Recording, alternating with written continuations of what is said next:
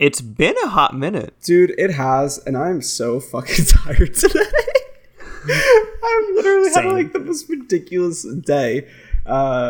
As usual, I feel because we just had back to back meetings.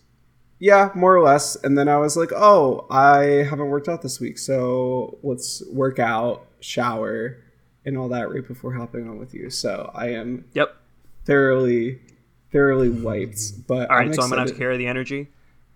No, I can carry the energy. I'm just maybe not feeling the most. That's so. Maybe not the most creative right now. I guess. Okay, so we'll get an honest, blunt Alex, I think. So as opposed to darting around the bush, we'll just get right to the action. Yes, exactly. Very direct. Yeah. Oh man, how have you been? You've been kind of like all over, I feel like. I know, it's been a while. I mean, I think last we talked, I had just come back from Alaska. Yeah, back from Alaska, and if you happen to click on the link included in the show notes to go check out PK's Instagram, he has some beautiful photos posted there, and I'm sure more to come. Yeah. Loads more are gonna come. I'm like trying to just slowly edit as opposed to trying to do all the edits in one shot, so it's like a little bit more manageable. But yeah, it's been a hot minute. I hate to say this, but I'm done with summer. Hot girl summer needs to be over, and anti-vaxxing summer needs to be over, and I'm ready for it to not be 95 degrees with 90% humidity in Philadelphia, because I didn't realize this. I'm generally fairly sensitive to heat, but holy shit, it's just sapping any will to live. It is exhausting. Like I think just for like a comparison, Alex, I haven't had a genuinely good, at least to me, good workout in like a month. I just don't have the energy to wake up in the morning, like at all. No. It's exhausting. It's funny you bring that up because I've noticed that it's been a little bit cooler here and actually a little bit more humid than normal. And yeah, like I'll go to work out and I'll be like, oh my God, like why am I sweating so much? And like, why am I just so much more tired than normal? And yeah, it's totally the humidity. I mean, many factors, but the humidity is one of them because like I could work out when it's 90 here, you know, like 25% humidity, and it really doesn't bother me that much. It's pretty manageable, but yeah, like especially when you're getting, you know, like 90, 100% humidity. Literally, I don't even want to exist. Like, I don't want to do anything. Like, I just want to sit there. Yeah. But it's really weird. So it's just like, it's odd to be in that state. So just like, I know we talked a little bit about like being kind to yourself last week, like last podcast. And fortunately I edited that episode pretty recently. And yeah, I know I was helping you out, but I think that conversation between you and I also helped me out for the last couple of days. So that's actually been really, really nice. But other than that, vibing. I mean, work's been going really well. Kicking my ass. You know how I generally describe it this way? Like, I was a chemical engineer, right, for a hot second in undergrad for like 2 semesters, so about 6 months. And by no means is chemical engineering easy. I took thermodynamics. That was really hard, but I still got like a decent amount of sleep, like 6 or 7 hours a night. I mean, with my absolute inability to, you know, prioritize good time management, really. And I switched into design school, and I was just like even worse on the sleeping side. And that's what I feel like it is with this job. Like last job, I got some sleep. It was good. And now I feel like I love it. I work even harder. And now I'm even more tired. Like the number of days I come back from work and I'm just like, I want to watch Brooklyn Nine-Nine, and I just go horizontal on the couch. Brooklyn Nine-Nine's such a good show, though. Oh my God, it's such a good show. It's hilarious. There's like, I don't know. I haven't really gotten into anything after The Office No, Parks and Rec. Anything after Parks and Rec on NBC, I haven't really gotten into.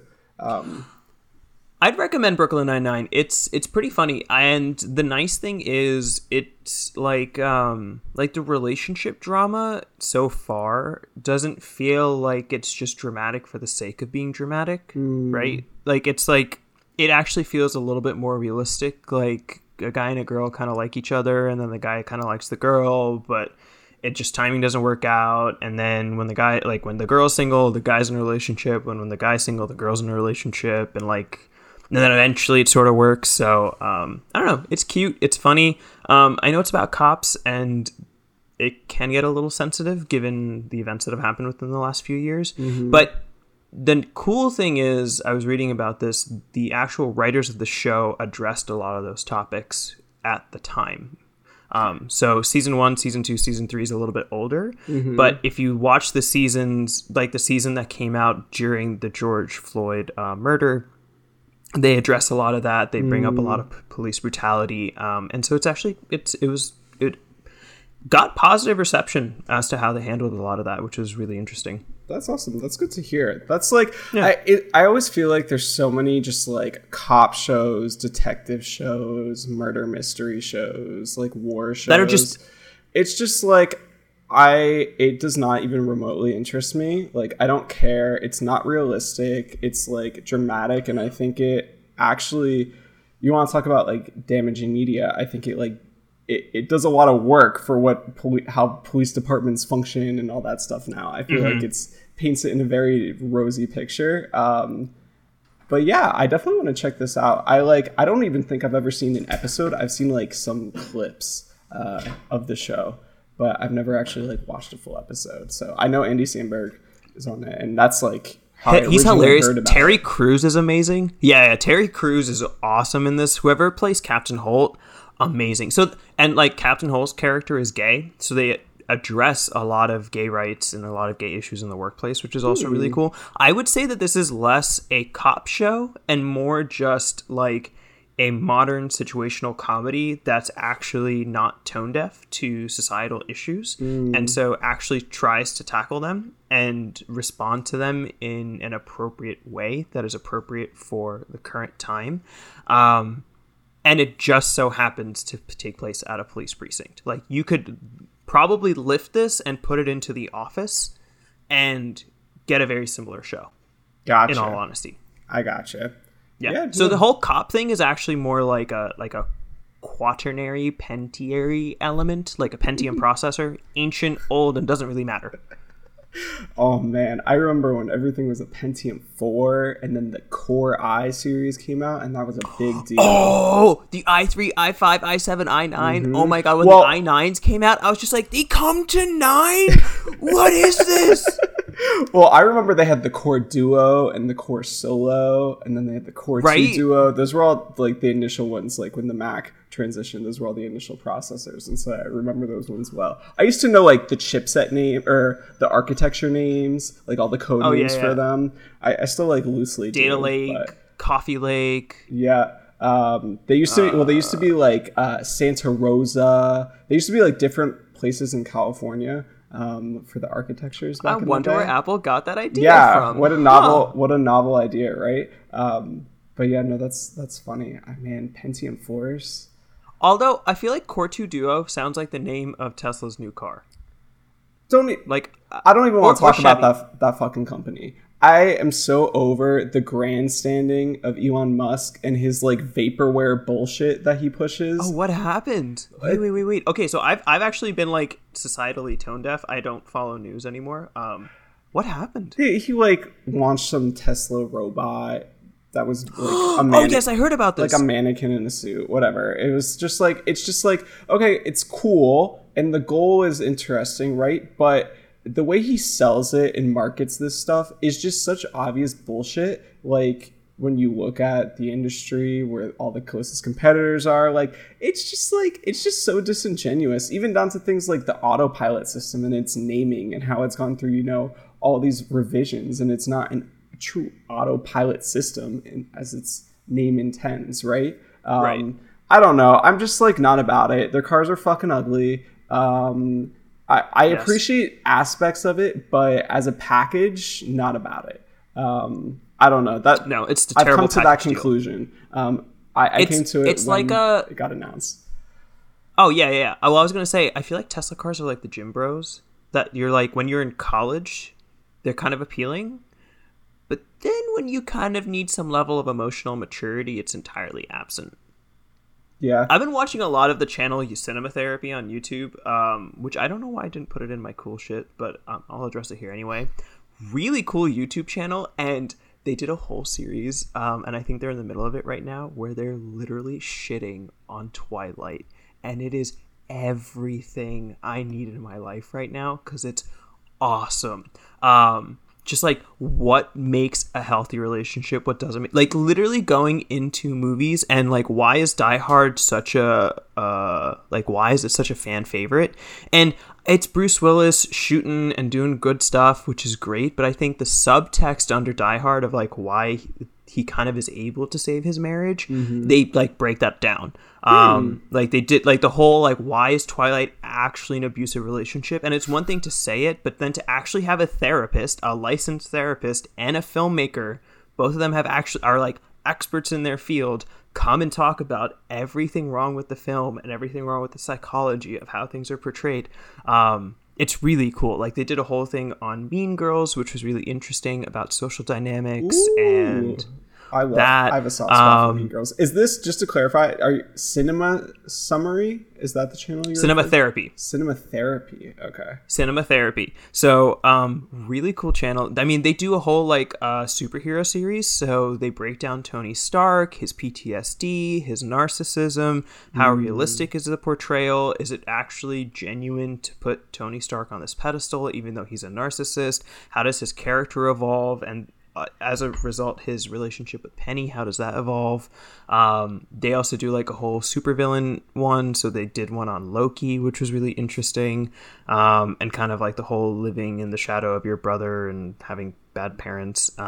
Very, very cool YouTube channel that I think you and Lewis would genuinely enjoy because it's fun, but also pretty educational. So it's like a 45-minute long TikTok video.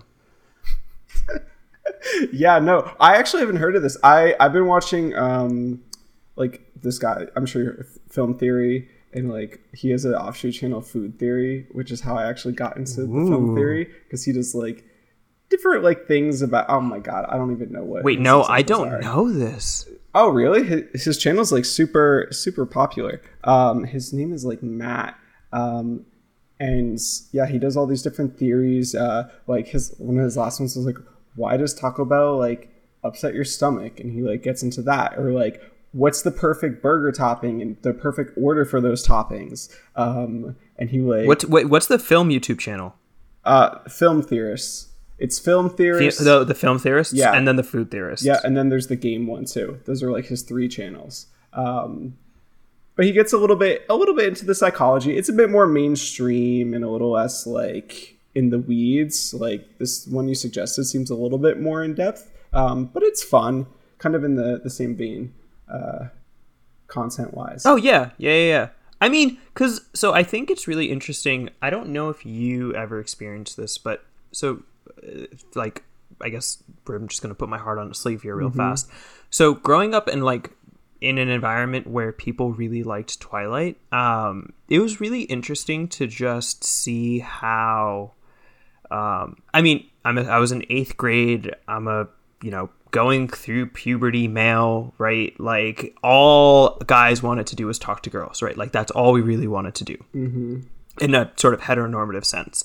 And all these girls were all over Twilight, right? Like they loved Edward, they loved Jacob, and it was really interesting to like try and understand what they loved about these characters so much.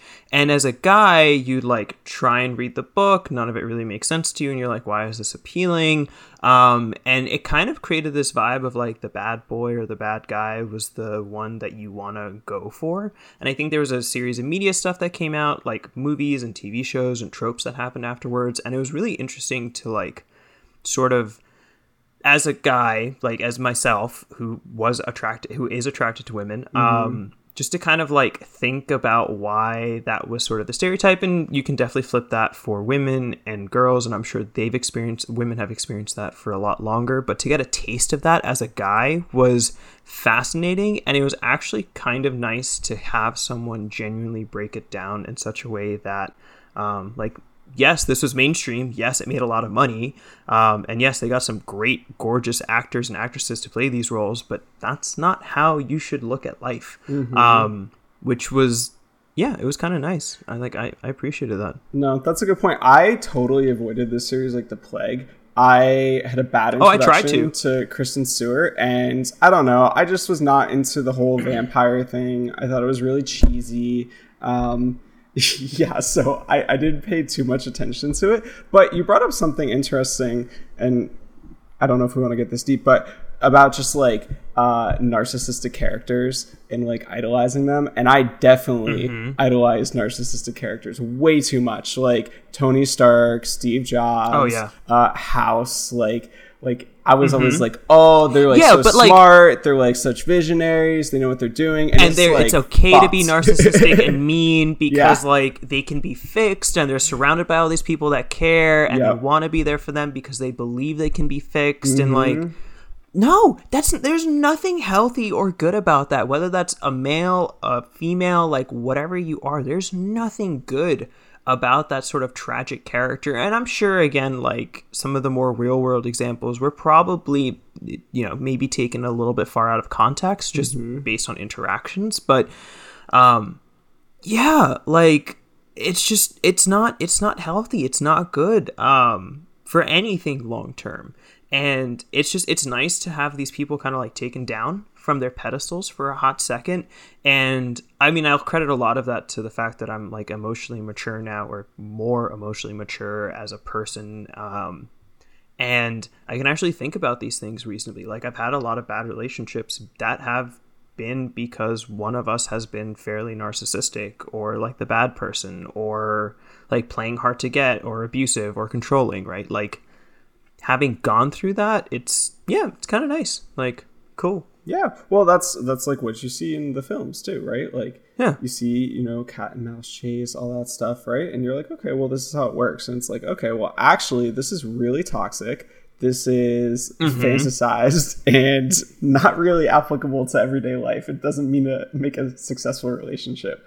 Exactly. Yeah. If anything, it leads to non-successful relationships. But I don't think you could have convinced me otherwise when I was younger, though, is the thing. Oh, like, same. Like, I feel like you draw your own assumptions, you're drawn to certain things, and I would have told you to F off. Like, if I was like 15, 16, you try to like approach this with me, right? Like, it's just not, you kind of latch onto certain things, and then it's kind of up to you to like figure out and work through those things, and you choose what you want to take out of them. Everything can't be an example, right?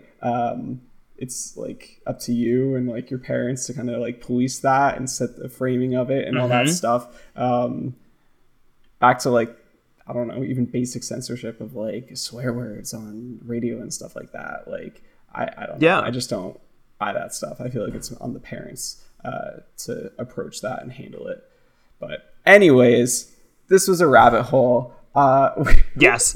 Well, I mean, if you actually looked at the pre-show, I said that it'll happen naturally because it's been a while, so I kind of foresaw this happening. I didn't really want to stop it. Like, we're our own parents. It's okay. We'll police ourselves, and I think this was fine. It was a good pre-show. Oh yeah, yeah, absolutely. All right, so intro real quick. Hi, I'm 100% powered by renewable resources. Alex Huffaker. That is false. When we're going to touch on that when you get to your car. But, right? Yes, we are going to touch on that. Hi, I'm a candle in the moonlight. PK. I felt so good about coming up with that in the shower. And I wasn't thinking like resources. I meant like food and like water and stuff like that. But yeah, no, I man, you had to bring it to the supply chain, and you just threw it all off for me because you're right. Well, no, I didn't bring it to the supply chain. I brought it back to your favorite, you know, tech billionaire entrepreneur that likes to just do cool shit and raise money because he can't deliver a product in the last 3 years. Zinger. Man. Yeah, I was gonna say you and I have delivered more product than that man has in the last 3 years, 2 years. I just have a lot of problems with him. Of all the billionaires, he is my least favorite. With Jeff Bezos in a close second. They swap positions quite a bit, I would say. I was going to say it depends on who wrote what article at what point during that day. Seriously. Sometimes they tie within the same day. I just can't take anyway. Yeah. Anyway, anywho, we'll get to that tangent in a hot second. But yeah, welcome to Red Eye Design, a show where we share our views on design and its daily role in our life. So yeah, it's been a while. There's a lot that we want to talk about, so we probably won't be able to get through everything that we want to touch on. So probably lots of follow up in the next couple weeks. Hopefully, Alex and I are going to get back into a regular cadence. We've started thinking a little bit about alternatives to Skype, and I think Zoom seems to be the way to go for a lot of other podcasters, so really excited about that. I think we're even going to try and do something a little bit more mobile, a la an iPad. So we'll see if we can do that, and we'll touch on this in a little bit because Alex has an additional USB port. But with that little teaser, let's touch on Safari and Apple's beta program. So I put this in here. Yep. Because I just got the iPhone beta. So it's the latest iPhone beta. So granted, it went through all the revisions and the ups and downs, and I actually kind of like the iPhone version of Safari a lot now. I know some folks prefer having the search in the top bar. I actually kind of like it in the bottom bar. It causes a bit of a disparity when it's like doing multiple searches in DuckDuckGo, because then the bar is in technically two different places. But I like the direction. I think it's better. It's easier on my thumbs, and I'm not stretching as much. I still have problems with the iPad version, and I haven't even downloaded the Mac version because, let's get real here, the Mac version is probably not going to be great, and I'm still going to use Safari because battery life, but yeah, that'll be fun. So that's kind of like my general synopsis. I'm curious if you have any raging, fiery thoughts as I try and get your energy level up. No, I agree with you. I have actually been a pretty big fan of the Safari version since the beginning. It obviously has gone through a lot of... Like the iPhone version? Yeah, the iPhone version of Safari, mobile Safari. I think it's really at a good spot. Now, I would make some tweaks visually, a little bit, maybe make it a little bit more unified, but I get what they're going for with the gestures and the concept of these floating address bars that you can kind of swipe on and interact with them. I really like the gestural interface, but it was a bit too much, and it's not very discoverable for normal people. Yeah. So I appreciate the walk back. The iPad and the Mac, I don't even know what they're trying to do anymore. Like, it's fine. They've corrected things to an extent, and it's usable, but it's just like, why? Now it's just a zombie, like it's a Frankenstein version where it's neither here nor there, and there are certain things that I don't think make sense. Like, I think the most annoying thing for me on the iPad version is the tabs are above the bookmark bar, which doesn't make sense to me. Until... I don't use it with the bookmark bar, so I don't even know. I haven't played around with that. Oh, I think I do, and I do believe that I can't grab my iPad really quick, but I think the tabs are above the bookmark bar. Someone can definitely fact check me on that.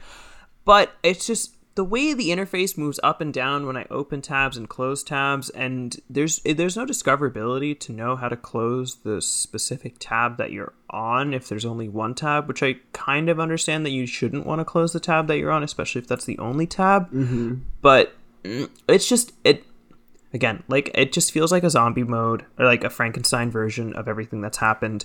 I'll also say I like the iPhone version. I'm worried my mom's not going to understand it, and that's usually the bar for Apple features, and I hate to say it, like, it's just not going to work for her. She's going to get it. She's going to be like, what is this? How do I use it?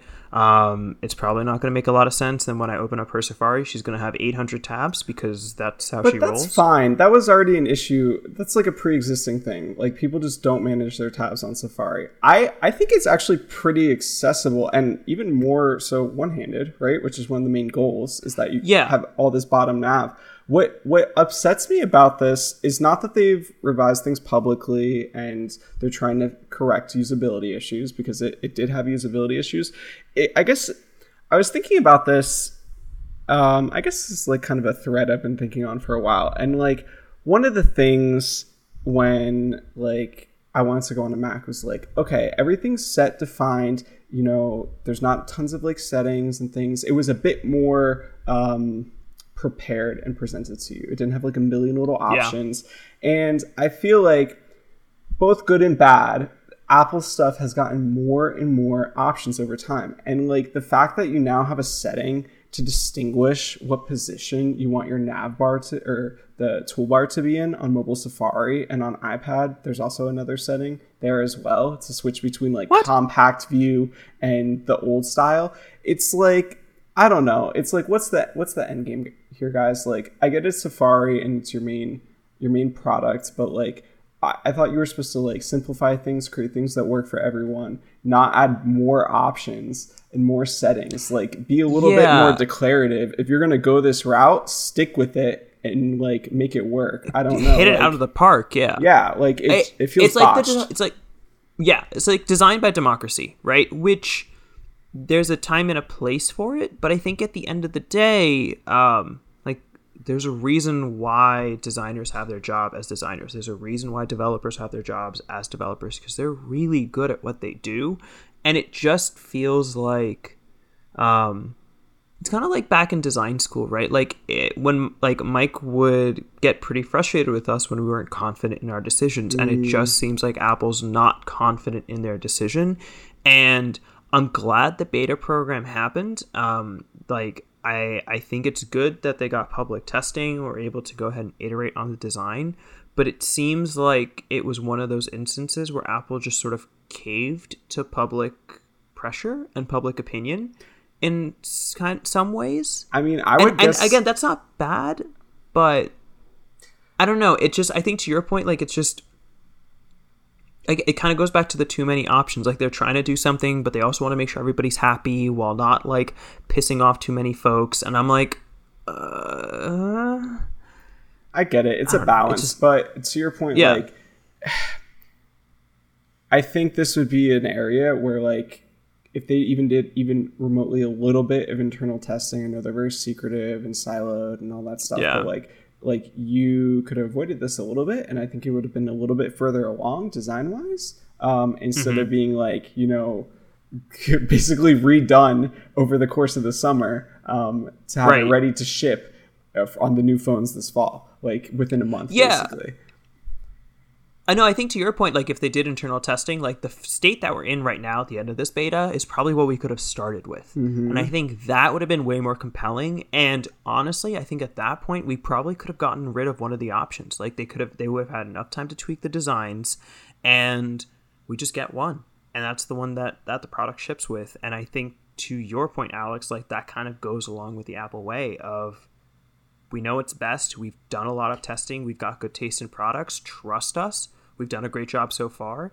And we're going to ship something really great for you today.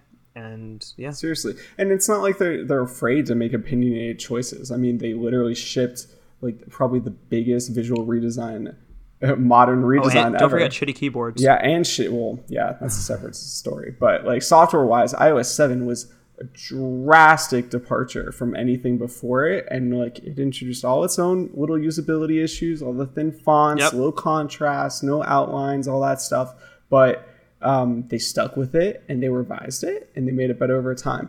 They didn't give you an option to go like revert back to the old style. They did give some like concessions and accessibility settings and all that stuff. Yeah, I'm fine with that, but yeah, I don't know. It feels like someone's being cautious here, which I get because it's Safari. It's probably one of the most used apps on the iPhone outside of like messages, maybe. But like, then that makes me think, okay, maybe we should have been a little bit more strategic about this and how this rollout would occur. Like if that was your biggest concern. Anyway, I don't think there's that much more to say on it. I think they've corrected things. It was just an observation with this whole process. Overall, Yeah, there's going to be a lot of good lessons learned from this, so I'm actually, if anything, really excited to see what the next version of Safari is going to bring and how they sort of unveil that public beta program. Because I'm sure there's going to be a lot of whatever debriefing, scrum of scrums things that they want to do. I think they're going to have a lot of good lessons learned. I know Apple's hired a lot of new people, and I'm sure they've learned a lot over the last couple months about how to make good products and how to make good softwares. Yeah, and just one asterisk I want to add on to this is I really like more bottom-focused UI. I really like this move and the shift to this, and I really want to see more of it. So I commend them for that, and I'm happy with the direction. And there's going to be some growing issues, of course. But even just like looking at Maps and how Maps does it with that kind of bottom sheet that slides up and it's pretty dynamic. I think they've actually really nailed that UI. So it was actually even more surprising that they didn't bring over elements from the Maps UI. I don't know. Again, I think that's just a baseline. Like that's just an element of being siloed. But unless Apple decides to bring back an iPhone 4 or iPhone 5 form factor or screen size, really, that's not gonna happen. I know. Look, a man can dream. Okay. I did dream, and I got the mini, and that's the best I'm ever gonna get. Right. And it might only exist for one more year. I know. So I've been honestly kind of tempted. Like, do I upgrade my phone to this 13 or whatever it's going to be called mini just to like lock it in for a little bit longer? Because I do love the form factor. My biggest complaint is battery life. I love everything else about that phone. I think it's perfect. But anyway, anywho, shall we move on to I think we have some big news. Yeah, so I finally got a car. Finally. Yeah, I think we should just drive into this topic. Are we going to floor it right? Are we going to floor 100%. Or are we going to put a brakes on this? Remember, put it into gear first. Yes. Well, thankfully I got an automatic, so I only have to worry about putting it in drive and park. Prindle. Exactly. Prindle. Exactly. Yeah. Thou must prindle thy car. Oh man, dude, it's cool. So I got an old used car. It's like an '07 Accord. It's in pretty awesome shape for the age. Whoa. Hang on. Really quick. You can't say 07 is old, because if 07 is old, you and I are ancient. Well, we are. I mean, old by automotive standards, but yes. Anyway. Anywho. I'll fight you on that, but anyway. So I got a car finally, and it's just been fun, fun on some level. Very interesting, just navigating this process of doing title transfer at the DMV, getting the plates, getting insurance, getting the car inspected, figuring out how to do certain maintenance on the car. I am really thankful. I do not have my license. I have my permit, and Lewis has his license. But I'm thankful. Growing up, my dad at least walked me through or I was around to see him checking fluids and just doing basic car maintenance stuff. So it made this way easier. And I've been having a lot of fun with it because, of course, I realized wow, working on a car is really easy. Compared to Jared? Compared to I grew up taking apart computers and iPhones and iPods, and it's very delicate, microelectronics, very delicate and precise, right? Cars are like big ass plastic connectors, they're designed to be popped apart. And I was oh, this is great. This is so much easier. You've obviously never maintained a Nissan GTR, but I have not. But at least in this Honda, I took out the whole center console because I was trying to figure out this is fun. I don't know if I told you this. So it had an iPod adapter kit, and it wasn't working. And I was why isn't this working? I couldn't figure it out. So I took it apart to check the connection. There's a cable that comes out of the radio, and it goes into this little converter box, and then the converter box has an aux and a 30 pin connector. Anyway, wow, old school. So I'm in there, I take it apart, it looks fine, and I go to undo the cable coming out of the radio that goes into the box, right? And I've never seen this before, but it shorted itself and melted the plastic on the connector, so they were fused together, and it was corroded. It was all messed up. So I still have to get a new one. I don't know if it might have even fried that part of the radio it was connected to, because the PCB board. Yeah, so I don't know. I have an FM transmitter now, which are just as bad as I remember them being. When they work all right. It's not the worst thing, but just the background static, we couldn't even drive around 45 minutes going one way without having to switch channels yet and getting all that background noise. Yep. Especially for here, such a crowded, big metropolitan area. Every band is going to be used up by something, so you get all sorts of yeah. It's also the aliens. Yeah, exactly. Well, yeah, exactly. They're trying to communicate. So So I need to go and buy like a new kit there, and like we have to like get this. There's like a heat shield near the catalytic converter on the bottom of the car, and it is hanging over the catalytic converter as we drive. So it's not quite being a heat shield. I was about to say, are you doing a rocket re-entry? It is like not secured. It's basically like balancing on the catalytic converter. Like it's just like balancing there underneath the car. And I haven't gotten it in yet. It's like fine. We can drive with it for the moment. Like it's not like so bad, but yeah, I definitely need to get that fixed. Do all that fun That's stuff. Amazing. But I was going to take it to a car wash because there's bugs all over it from when we shipped it. And I can't because I need to get that fixed first. I was like, oh my God, I'm so glad I thought of that because like, you know, the automated ones were Can you imagine that? It would have like tore the bottom off. I just like saw it in my mind. I was oh my God, I'm so happy I didn't take this car. It would have torn the bottom off, would have gotten jammed somewhere. You would have seen a bunch of smoke. The attendant would have come out and been like, what the expletive. And you would have just been like, oh shit. I only have my permit. Dear Lord, help me. The police would have shown up. It would have been a whole fiasco. Actually, you should have absolutely done this because can you imagine that that conversation here? Oh, it would have been so good. Oh man, it would have been fucking terrible. It's funny, like during this whole process, I was very anxious because I haven't like gone through, and I was very nervous about transferring like the out-of-state title and doing all that because it wasn't like very. That's another story. They literally just sent me back paperwork because they have a question on one section. So now instead of mailing it back to them, I'm going to go to the DMV and make sure it's handled so I don't have to friggin' hear from them again for like another year with this car. But what was I going to say? We were talking about documentation. Anxious.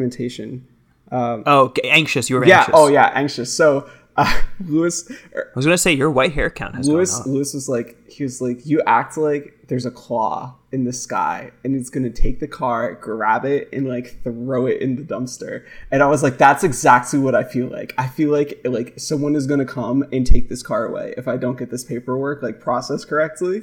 And so now we refer to my anxiety as the claw. The claw is always present, ever looming, rarely actually comes into play, but the threat of it is enough to keep me on my toes. Wow. It's like what is it, the proverbial like the sword hanging over one's head? What is that phrase? I think that's the phrase. I don't know 100%, but I get what you're saying. Yeah. The sentiment's the it's exact just yours same. is a claw. Exactly. Yeah. Because you just are the little 3 green aliens from Toy Story. Literally. The claw. That's exactly what I pictured. Like a big claw machine just coming down, grabbing the car, and just throwing it into the junkyard. That was the visual. Meanwhile, you're literally about to get into the car, and that's when it all happens. Yeah, exactly, right? They're like waiting, they're watching and waiting until I pop in and they're going to take me with it. Thankfully it was smoother. I mean, we did have hiccups, but it was just like it's the stupidest shit that's been like a hiccup. Like, oh, you have all the paperwork that you needed actually and all the signatures and all that stuff, but you didn't get like your VIN verification. So go outside and wait in this other line, get your VIN verification, and come back in with the VIN verification to complete the paperwork.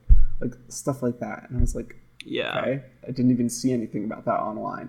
But I'm glad it wasn't like a big deal. So yeah, it's been fun. We got to drive to Malibu, which was really, really cool. We had some family here, so that was like a fun drive. And yeah, I've just been kind of like coming up to speed on car maintenance. I kind of feel like Jared. I don't know. I'm not afraid to like dive in. I replaced what have I done so far? I've torn apart the center console to figure out what was wrong with the iPod connector.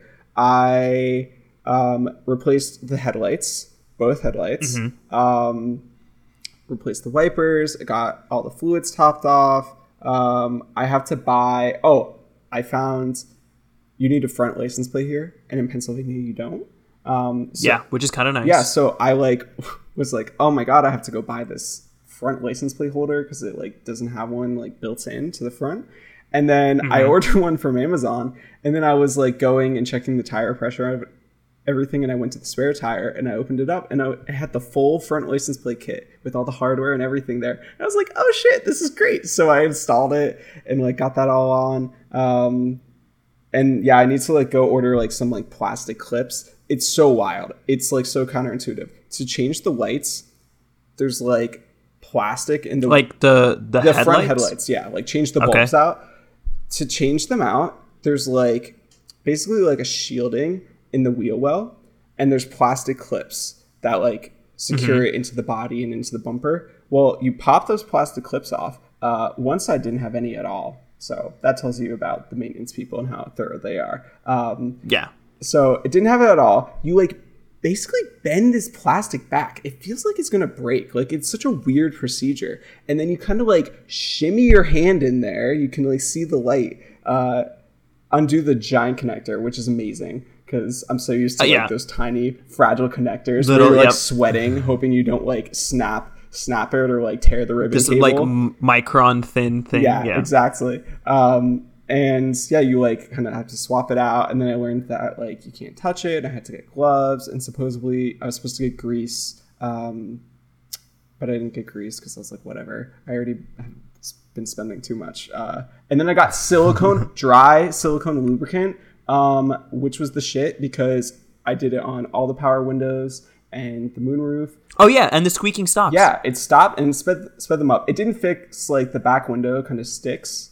I think there's like a bigger issue there, but all the other windows, it like helped them out so much. It was so cool to just like see the difference with the silicone lubricant on them. So yeah, like lots of little stuff like that I've been getting into, which has been fun to just kind of yeah, I was gonna say, I mean, that's one of the nice things about an older car. Like I think the 07 and earlier, anything before like the early teens is generally pretty accessible when it comes to doing maintenance. And that's one of the nice things about the older vehicles and one of the downsides of the newer vehicles. Like anything that you get new has so much electronics in there that maintenance is actually fairly tricky to do, especially if like some software thing breaks.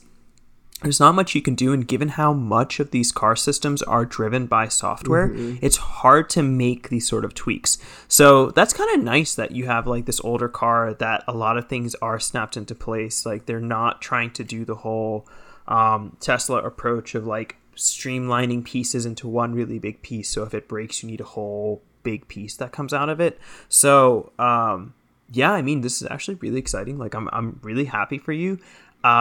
It's like, you know, like we've kind of talked about like having a project or something that you can build and iterate on and expand and kind of customize. And it seems like this is kind of like a good project for you to do that. Not saying that you're going to like get turbos and like low ride it. Although I'm gonna get a sick paint job on my 4-door Accord. Go NFS on this. Yeah, exactly. All Need for Speed, right? Just like all Tokyo Drift. Like you're just gonna be like cruising down the LA roads, just like drifting over and over and over again. Yo, I could totally see that. You got to get frosted tips if you do that. If you do that, I want frosted tips. Okay, spike tail, 2000s like boy band aesthetic. Yep. Yeah, I got you. And the funny thing is, you could definitely pull off like Justin Timberlake from NSYNC. I totally wanted the frosted tips back when it was in trend. I still want frosted tips. I could still do it today. I have not felt very adventurous with my hair, but yeah. You don't want to go platinum again? No, I really don't. At least not how I did it. I would get it professionally done if I was going to bleach my hair again. Get it like at least like color matched, like tone matched more than anything, like for my complexion and all that. But yeah, no, to your point, like it's been nice. I mean, I'm always in my apartment. I work here, I work out here, like I do everything here. So it's been nice just to first like get out with the car, right? Go run errands, go to like new places we haven't been before, and then also just to have something to work on that's like different environment. I'm outside, just like I don't have any screens. Sounds like you got a new puppy. Yeah, no, it's really nice. I have my puppy cat next to me right now, sleeping on the desk. Cat dog. Yeah, exactly. But yeah, no, it's just been a nice change of pace, something new to think about, and like we'll just watch videos on and all that stuff. And to your point, it is older, so it is more accessible. Like I don't think new cars are nearly as accessible, and it's cheaper. Way cheaper because parts are like the just economies of scale have like driven costs down. Yeah, I'm kind of curious as you kind of work your way around this car. Like I sort of have an understanding of how some of these design decisions are made as to the manufacturability of it, but I at least so far from the car designers I've seen on YouTube, I don't know how involved they are on the actual manufacturing side of it. It seems like they're not, but I'm kind of curious, like, as you like work your way through clips and how those clips are made. Like, I imagine they're like big honking things because they obviously need to be watertight and water sealed. So best way to do that is just You like would really think, long prongs. but I'm finding that is not as true as I assumed. Really? Yeah, like things are way more exposed than I thought they would be.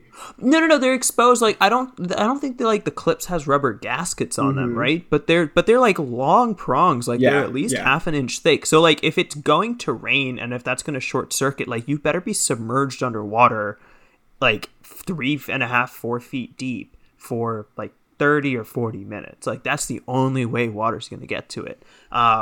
Which I think is like a really interesting approach that they take behind that. And I always found it was really fascinating how like the entire engine's exposed and like, right? But they don't, you can't quite see the pistons moving. But if you like moved enough parts, you could definitely see the pistons moving. And like, I don't know if I'm okay with that. And like, I don't know. I'm just waiting for you to like mod this car in such a way that it's just either Tokyo Drift style or you're going to go like off-roading style. So it's lifted with these massive tires. Get like the 4 headlamps over like on top where you can just like beam light anywhere you go, and you're like, Scotty, beam me that way.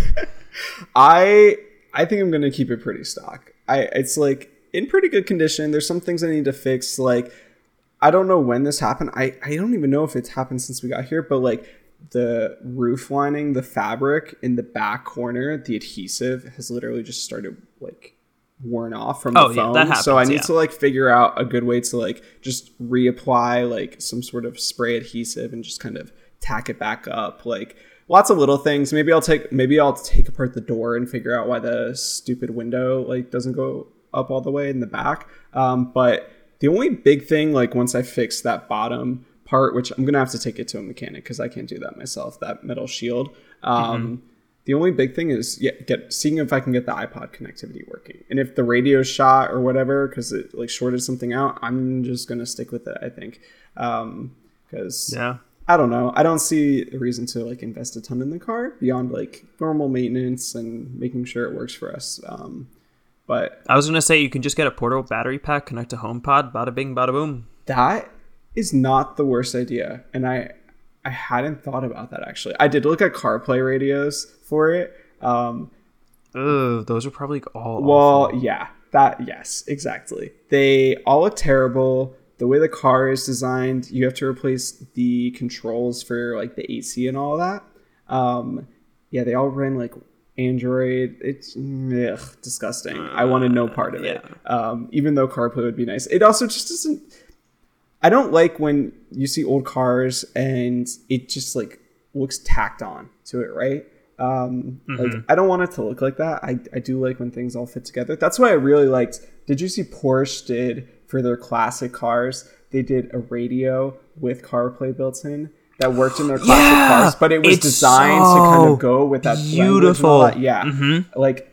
And I think these CarPlay radios were like, what, 3 inches wide? Like, they were minuscule. And I'm like, that, just give me that. Like, I want that in my car. Like, that looks so nice and beautiful and stunning. Like, let me read a map to figure out how to get from point A to point B. That's amazing. Or use my watch and phone. Yeah, no. So, beyond little things, like, I need to get it detailed. I want to fix the bottom, get a full wash, and then I want to go through and, like, detail it, do like clay bar and wax and all that stuff, like just keep it up on it, because you're gonna Bondo the shit out of it and then like, you know, buff it down, sand it up, do the whole thing. It like doesn't have any rust. There's like a very little bit like on the rear like roof where it meets like the rear windshield, but like it does it just looks like the paint has just kind of worn away over time there from like snow and whatnot. But I mean, I think you couldn't ask for a better first car. It's like in good enough condition that we're not going to have any problems. Like, it has good maintenance, low mileage, but like it's also not like it's new. So I'll be pissed if, you know, someone hits our car, God forbid, in LA, like where people literally drive like maniacs here. So I won't be like too upset if something like that happens. It's all the music, man. Yeah, exactly. So that's my car update. Hopefully I can get all that maintenance stuff wrapped up on it. And next step is moving. now that we have the car. I was waiting. Oh, did you find a new place? We haven't. I want to wait a little bit longer. Not even wait a little bit longer. Like, I just want to take a breather. It's been a little busy, like past like month and a half, 2 months. That's fair. But yeah, we're definitely Settle down a looking. little. Like, I want to explore a little bit more too. Like, just explore the area a bit more. We've come to actually, and this is kind of what I thought would happen, appreciate our location and how far we are from things. Like, it was really nice that, you know, we were like 45 minutes from Malibu, and we even went to like a further beach, right? Like, that was really nice to have, where it would be like, you know, an hour and a half if we went a little bit further east and moved more towards like North Hollywood and stuff like that. So, or like downtown LA. Yeah, exactly. So it does have a nice like centrality to it. Is that a word? Centrality. Yeah, close enough. Sure. Yeah, but it's pretty sensual living location. Yeah, it's a central location. Like, it's like almost like 45 minutes to the beach, 45 minutes to downtown, 45 minutes to the rest of the valley. Like, it's kind of nice in that way overall. So we'll see what happens. But yeah, moving is definitely next on my list.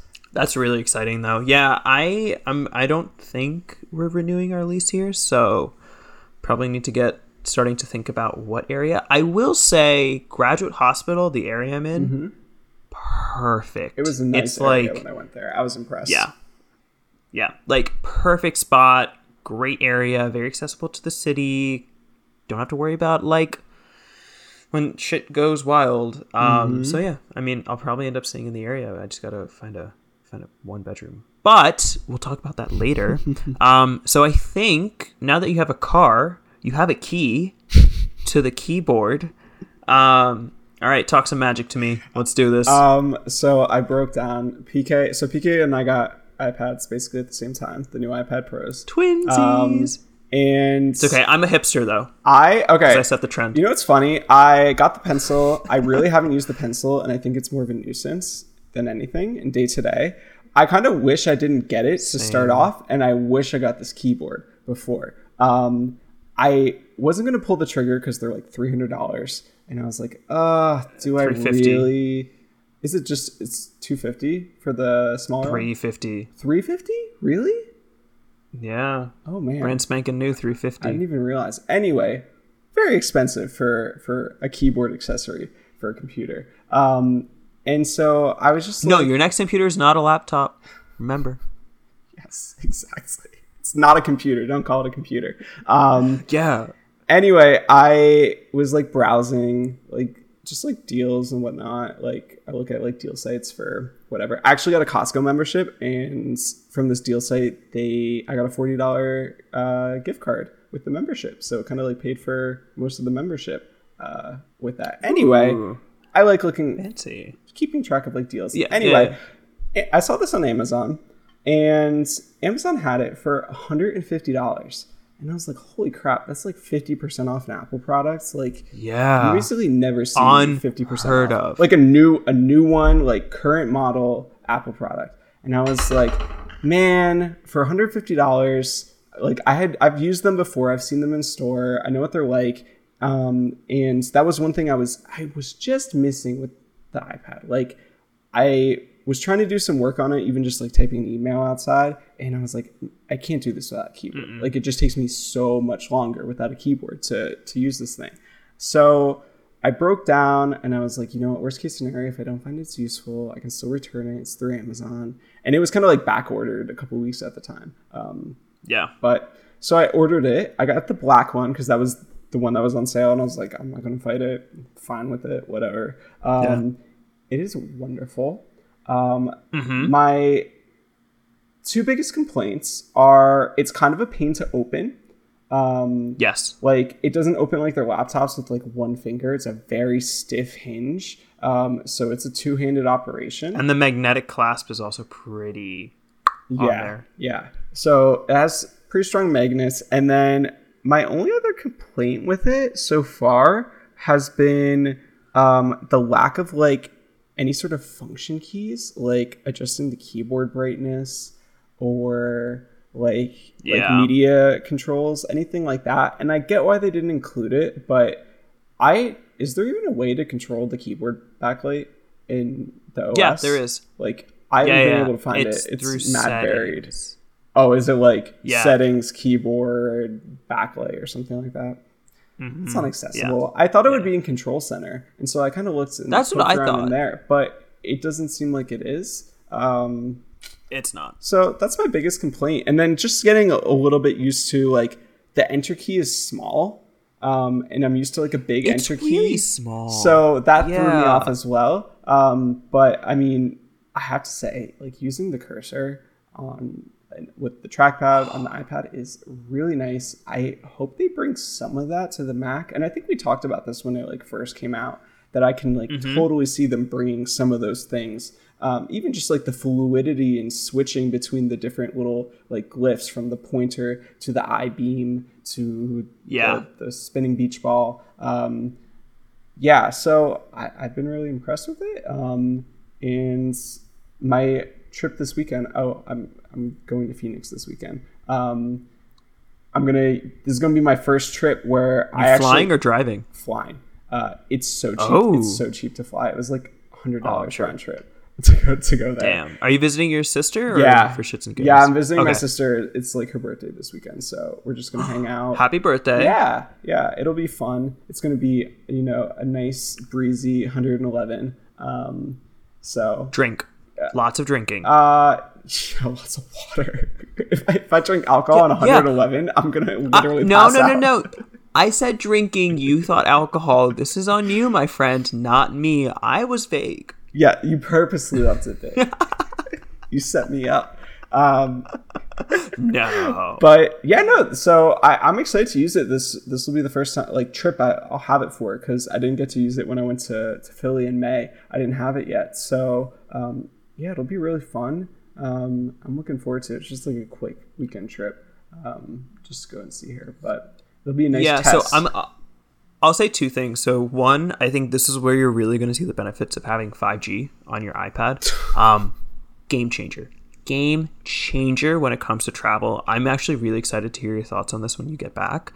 And I think when I mentioned, I think we were talking about this a little bit offline. Like, one of the biggest reasons why I feel like my iPad is a content consumption device is because it's missing that keyboard. Mm-hmm. And the moment I got the keyboard, like, my relationship with my iPad has changed to the point where the 15-inch laptop actually, like the one I'm recording on right now, completely discharged its battery. That's why it took a while for it to boot up, because I needed to charge it. And that says a lot. Even then, I don't use the 13-inch MacBook Air all that often either, which is also really shocking. I have two laptops that I don't use. And literally, almost everything I do is done on my iPad. Am I ever going to get rid of my Mac? Most likely not, because I still do photo editing on it, and I want a podcast and all that. There yet. But yeah, it's not there yet. But that being said, I think it's the combination of having all of my stuff in iCloud Drive. Mm-hmm. A, that is massive. 2, bringing the keyboard over to the iPad. And 3, just the form factor of the iPad. I think you and I talked also about the size, and I absolutely think the 11-inch is the right size for me. It's small, it's portable. I almost kind of we also talked about this offline. Mm-hmm. I really just having that keyboard feels so nice. Like, I almost want to start a blog just so I can type with it more. Right? Like, I don't actually I think I have enough to say, but because we do that in our podcast, but I just want to type with it more.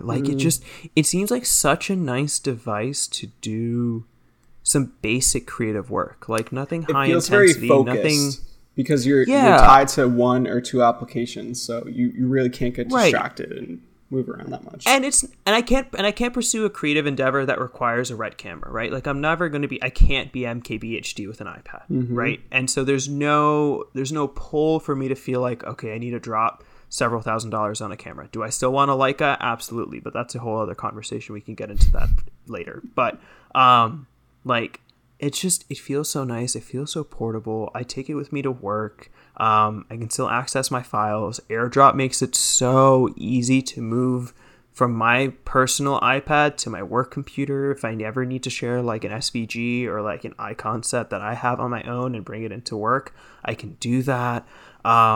It's so nice. And it makes me question, like, and I don't even know if my next laptop is going to be a 15-inch. Like, it's I almost so like close. the smaller form factors. Like, yeah. So I had a family friend, touching on a couple of points. She like messaged me a couple of days ago, and she was like, "I want a new computer. Do I get an iPad or a MacBook Pro? And I want the biggest. I had the same friend do I want that the too. biggest screen." And I was like, "Okay, well, what are you going to be using this for?" And she's like, "Watching stuff, typing emails, browsing the web." I was like, "Okay, well, iPad. There's no reason to get a MacBook." And then she was like, she said the biggest screen, and I said, "Okay, well, that's tricky."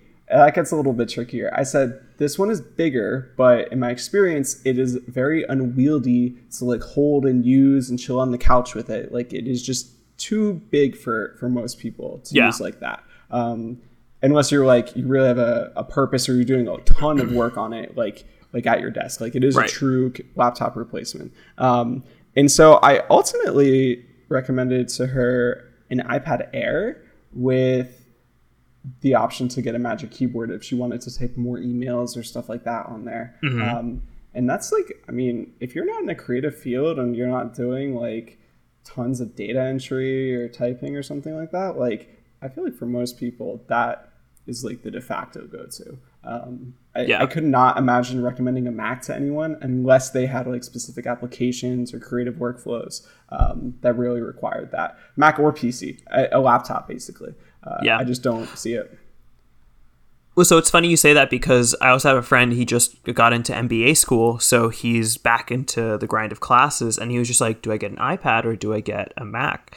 And he fortunately was just like, so the reason I'm asking you is because you have both. And I was just like, yeah, I know. So he just came over and he just played around with both of them, and I think he ended up going with the MacBook Air.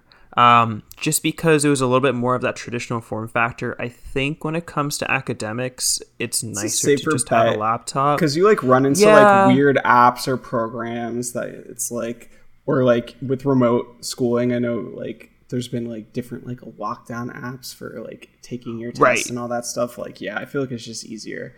It's just easier on a laptop. And then there's also like inevitably something's going to happen with a file format, and it's just going to be a pain in the ass to try and convert that file format on your iPad because no one has the Adobe Creative Cloud or Creative Suite on their iPads unless you're in the creative industry, at which point your iPad's not your primary device. So, yeah, I mean, it's getting really close. Like, he was very close to pulling the plug on the iPad Pro with the Magic Keyboard. It just ended up being the same price, and he's like, or a little bit more expensive, and he's just like, I'm just gonna get the base MacBook Air and I'll just bump it up to 1 terabyte because I can't do that on the iPad without spending oodles of money. And it's getting really close. Like, the feature parity is there. It's the software. I mean, everyone talks about this. It's the software that holds it back more than anything. Yeah. Like, it is not the hardware in any way. Not at all. Yeah, it's just the workflow of it, and even like the Files app on it is like, it's good, but it's not the Finder. It has plenty of limitations. It's not Finder. It does. That being said, the fact that they brought Files to an iPad, I think, is like, again, pair that with iCloud Drive and the ability to sync shit. It's amazing. Like, I'm still curious if I can open a Lightroom catalog from iCloud Drive into Lightroom on my iPad. I want to play around with that because then I might actually be able to zoom through photo editing, and I think that would actually be where I'd probably use my pencil a lot more because I agree with you. I don't actually use my pencil all that much, and at work I just like writing in my notebook with a fountain pen. It's just, I like that friction and that scratch. So I feel you. Yeah. You want to tell me about your Apple Watch? Yeah, so if you want to look at my wrist, do you see what's on there? Not an Apple Watch. I broke mine. It's broken. Oh. It's finally dead. You shattered it? Okay, so... No. Okay, so it looks okay on the surface. All is content. All is well. That is because I pushed the screen back in. Oh, it just totally popped off.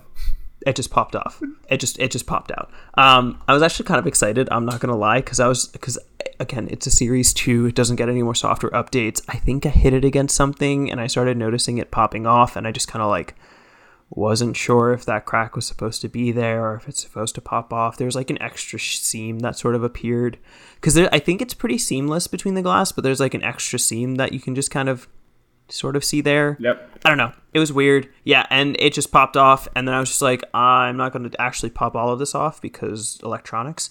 And so I just pushed it back in, and I stopped wearing it, and it's no longer weather sealed. But shh, don't tell anybody because I can trade it in. Is the battery expanding? Is that why it popped off? I don't Because think so. That was like why. Also, your crackle's back. My crackle's back? Yeah. What is it? Yeah, so anyway, back to my Apple Watch. Sorry for the little interlude.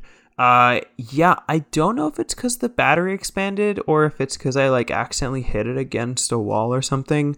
I mean, it's been on the charger for the last 2 weeks since I came back from Alaska, and it hasn't popped off or anything. I haven't touched it. I don't wear it anymore. So it's interesting. I kind of don't miss it other than for workouts.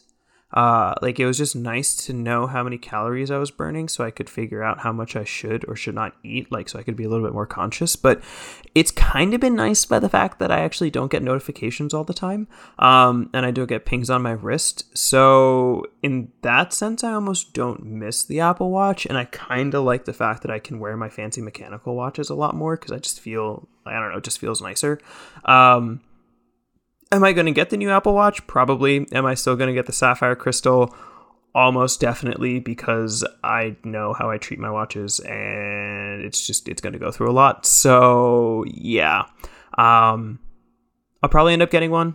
I'm excited to get a new one, but I'm happy this one died. It's just like it's lived a good life. I think it was its time. So I've been through this full life cycle with the Apple Watch, just as you have. I had like the original one, and this is actually, oh yes, I remember. Yeah, and this is like this Series 4 is like my second one that I've had.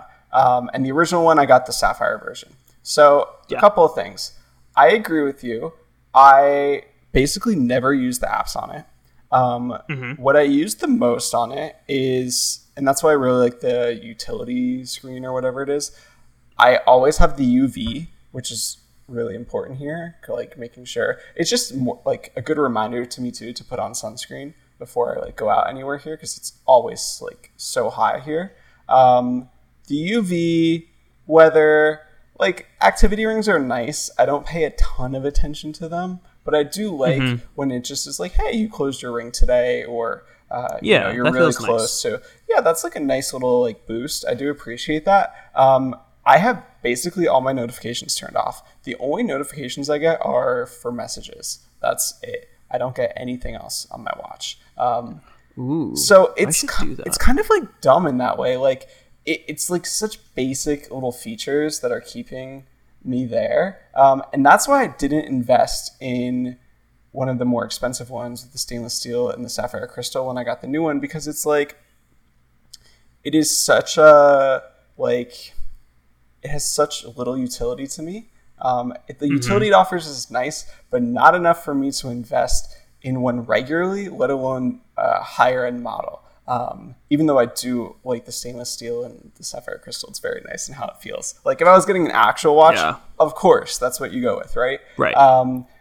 But like my methodology or my thinking behind like things like the HomePods, the Apple TV, the Apple Watch, things that aren't like primary devices, is like I'm basically going to use them until they're not supported or they die on me. I don't see a huge reason to like actively replace them, especially because they're like not getting tons of crazy revisions. And actually my pick addresses a little bit of your concern about the Sapphire Crystal at the end of this, so I'll cover that then. Yeah. So just to kind of like expand on that, I completely agree. Like if I actually saw my Apple Watch as a primary device, I would have updated it long ago. I don't, but again, knowing myself and kind of how I have a pretty bad tendency to just hit walls when I'm walking, it's the tall, lanky arms. It's bad.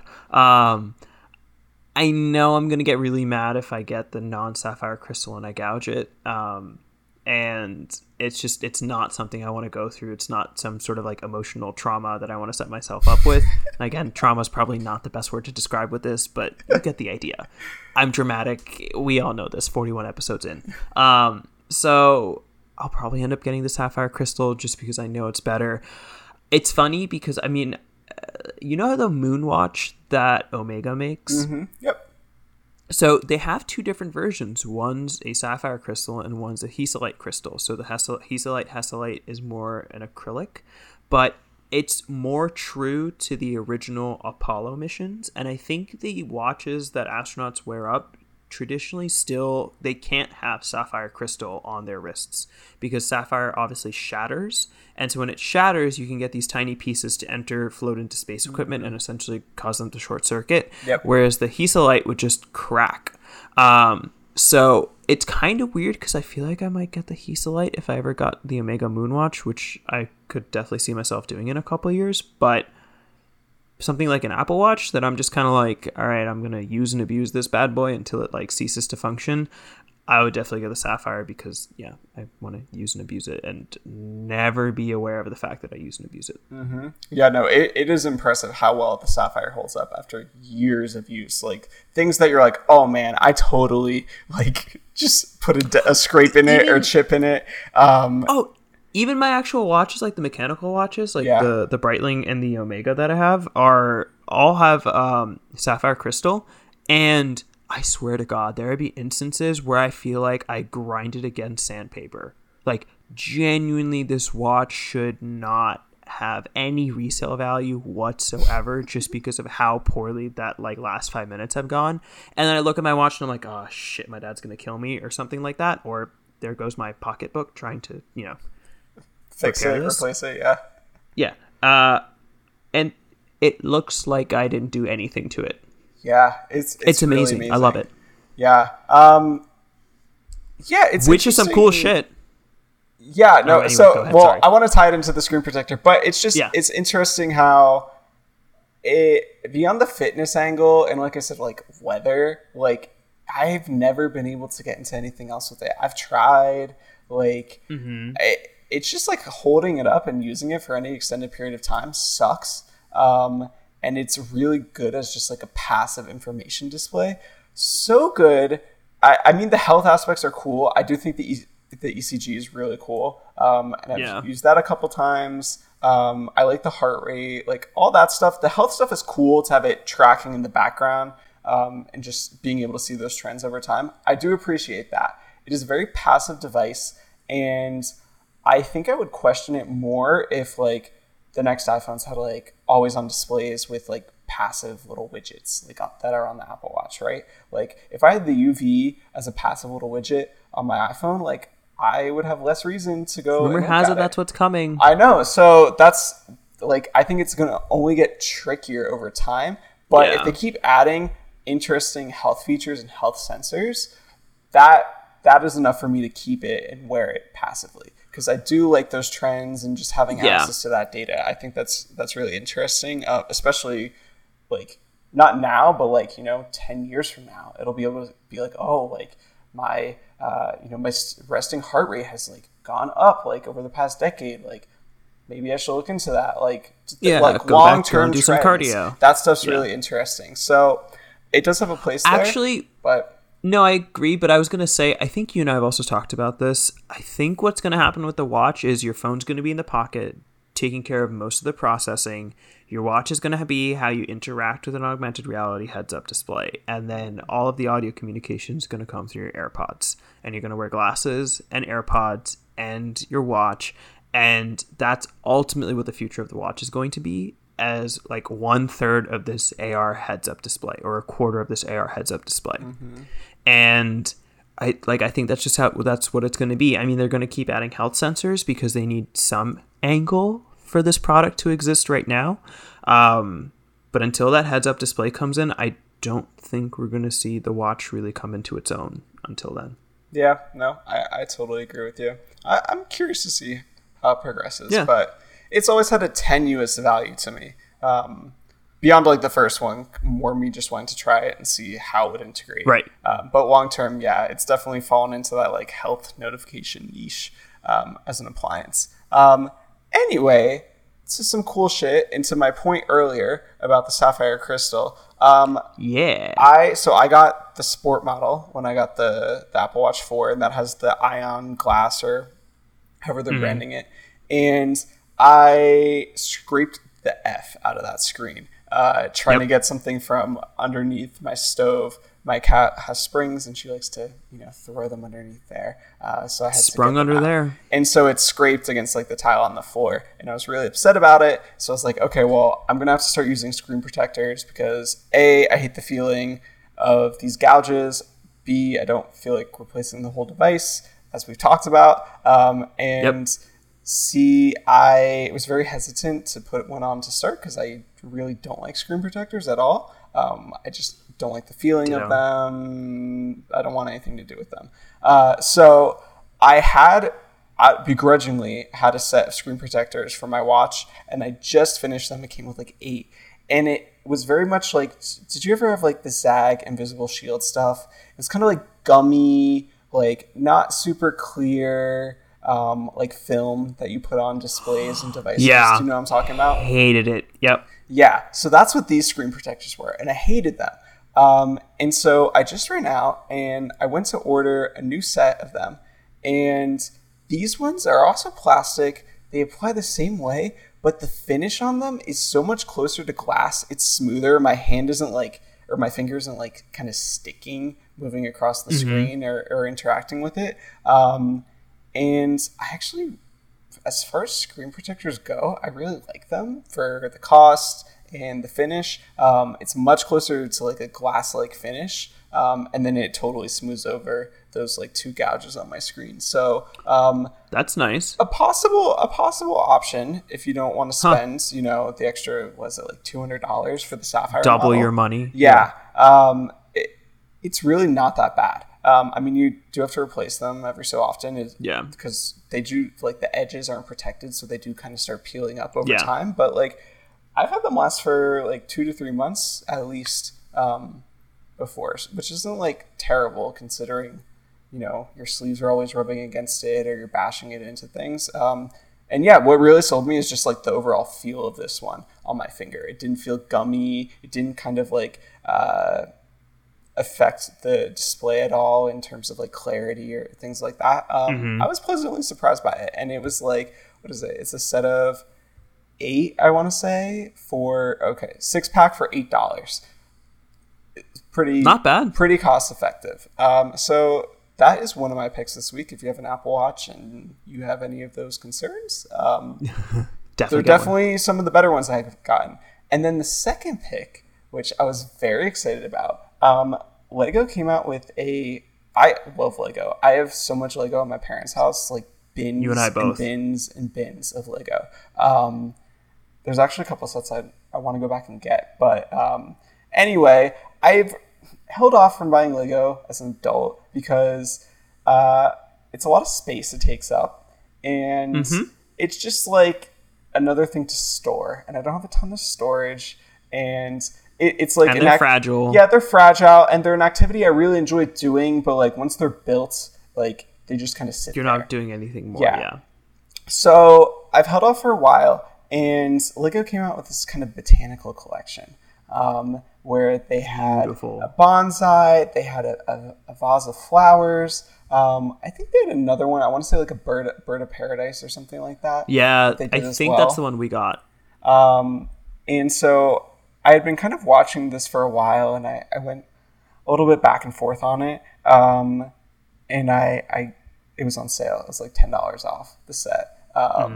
Again, a good deal. And I was like, all right, I'm going to do Lego, it. Yeah, exactly. Like $10 off Legos is pretty good. And it was so fun. It was such a lovely set. It has different petals. You have green leaves, and then you can switch over to the cherry blossoms on this little bonsai. It's really fun to build. It looks great. I have it like on our nightstand, kind of as like a plant. And my only complaint is that on the cherry blossoms, it's frogs. Yeah. which is a little weird. Like, I don't know. I have a hard time getting past it. They're like light pink frogs, and then there's also flowers mixed in with them. But it's just a little strange looking when they're on there. I agree. I think it feels very Lego though. Like it feels very Danish about it. But yeah, no, I love them. It's so good. I was also debating back and forth to get the Lego bonsai. And then getting the Space Shuttle Discovery as well. But there was another Lego set that had come out that I decided to go with instead. And yeah, I'm so happy you got the Lego bonsai tree. It's so nice. Like it's just, it's so good. Yeah, it looks so good. It's really fun. I'm very happy with my purchase. Yeah, it's something like nice too that I can display. It fits in multiple settings. It's not like, a big kit either where like you need a lot of room. It's like small and petite enough that you can set it on your desk like any other plant, and it fits there. And it was just fun to like see how they put this together because it has to look like a plant, and like all the different components that they brought into it. Like they have like little like elephants trunks that act as the roots and stuff like that. It was cool to like identify the components that went into it, like having grown up with them and seeing them over time. So yeah, that was really fun. And those are my 2 picks this week. Fancy. So my pick for this week is another book. I seem to be on a bit of a book run. So it's called Exhalations by Ted Chiang. Ted Chiang is a science fiction author, or at least that's what he's known for. And one of the stories that he wrote turned into the movie. What's the one? Shit, I forgot what the movie was called. I literally had it on the tip of my tongue. It had Amy Adams in it. She was a scientist, and they had the aliens come from Earth, and the language was like circular. It was like these big rocks that were floating, and it was about like non-linear time travel and not like kind of a thing. No, don't ask me. I don't know any movies. We've been over this. Right. I know.